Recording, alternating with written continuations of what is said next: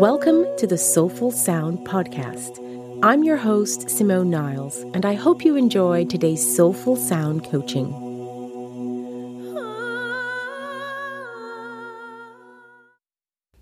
Hey everyone, Simone here, and I hope you're having a wonderful day wherever you are. Today I want to share with you 5 steps to help overcome failure. Now, this is quite an important topic, and it's one that I cover and talk a lot about with my clients, because as my time as a teacher, whether it's working with students or working with clients, it is one of the biggest things that comes up. Anyone who knows me will have heard me say at least once that failure is feedback. Mistakes are just feedback. And so what I want to do is cover what I think are the 5 steps, or at least 5 key steps that you can take to help you overcome failure.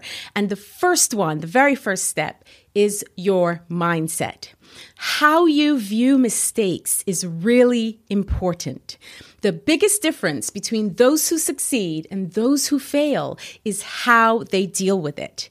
In fact, most successful people fail more often because they know that failure is just feedback. It's part of the process en route to success. I like to think of failure and success as 2 sides of the same coin. You can't have one without the other. You cannot have one without the other. So when you fail at something, remember that it's just a part of the journey towards succeeding. And when you succeed, remember it's part of the journey towards another failure, towards another success, and so on and so forth. How we overcome failure is by understanding that all it is just feedback. And when we go into any venture or project or anything we're doing, we must understand there will always be ups and downs. There will always be duality in our experience. And so our mindset around it is to recognize it as part of the process rather than seeing it as a downfall. Again, it really just is feedback. So how you think about failure is a really key and important factor. So think about it, perhaps try on my view, and that it's just feedback. Feedback on what's not working, what might need to change, how you can do something differently next time. So let's move on to the second step, and that is to let go of self-judgment. The truth is, you will fail. Not all the time, but some of the time. And when you do, it doesn't define your character or who you are as a person unless you let it. When you fail, in fact, it implies that you're taking action and that you're possibly trying something new. And these are, in fact, great character building exercises. It's like one of those quotes that I love by Wayne Gretzky. You miss 100% of the shots you don't take. So it is better that you take those shots and miss again until you're finally able to understand the best way, the best angle, the best height. You get the point. So let go of self-judgment. If you failed at something, it doesn't mean you're not capable. It just means that you didn't do it in the way that would allow you to succeed. And when you let go of that self-judgment and labeling like, oh, I'm a failure or I always make mistakes, which by the way isn't true unless you choose to believe those labels, then when you let go, what it does is it frees you up to move past it. So I encourage you to let go of your self-judgment, any judgment that comes up around making mistakes or failing at something. There is always an opportunity to make a better choice. Remember that. The third step is when you do succeed at something, you want to celebrate the effort that you put into doing it and not the result. So I'm going to repeat that. You want to celebrate your effort and not the result. And the reason why you want to do this is because, remember, the result is just the effect. It's just the cause and effect. It's just the reaction of the efforts and the things that you've done to get there. What celebrating the effort does is it trains your mind to create effortful behavior towards achieving something. It encourages you to put the work in to get through the struggles and to get to the result that you want.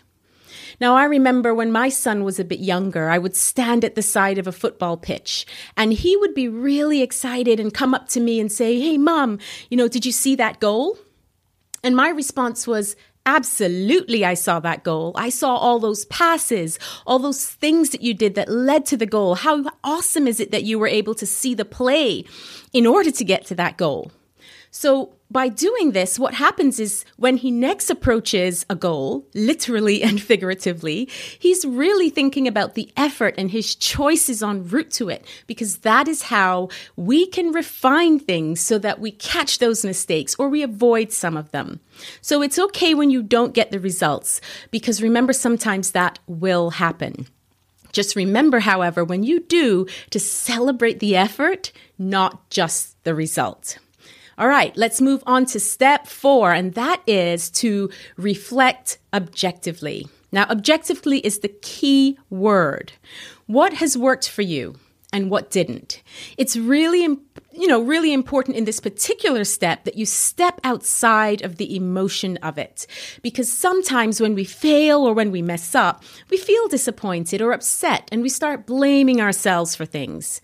Now, it's okay to feel these things, but we don't want to make decisions from an emotional state because we are not our most objective in that moment.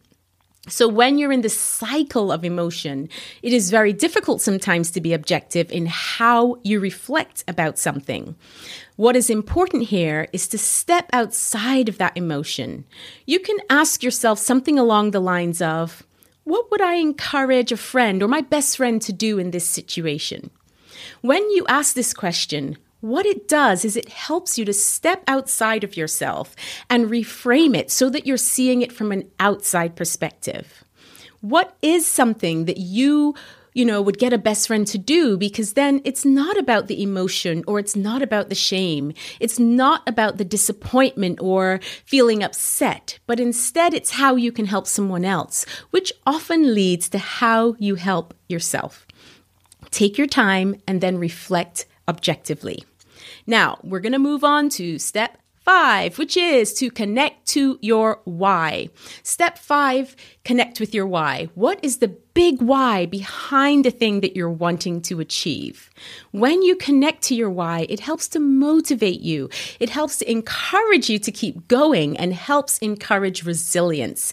And this is really important when we have failures, especially when we consider them big failures, because the only way to get to the other side of it is to go through it, because we can't avoid mistakes, like I've said so many times. But what we can do is to connect with the reason why, the big why, that we're doing what we're wanting to do in the first place.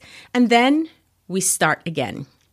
So here is a summary of those 5 steps to help you overcome failure and or mistakes. You want to look at your mindset. Let go of any self-judgment. Make sure you celebrate the effort, not the result. Reflect objectively so that you can move forward in a better way and connect to your why so that you stay connected with the reason you're doing it in the first place. And then start again. Thanks so much for tuning in. I hope you've enjoyed this episode. Please feel free to share it with your friends and remember to subscribe. From my heart to yours, sending you love, healing, and sound wherever you are.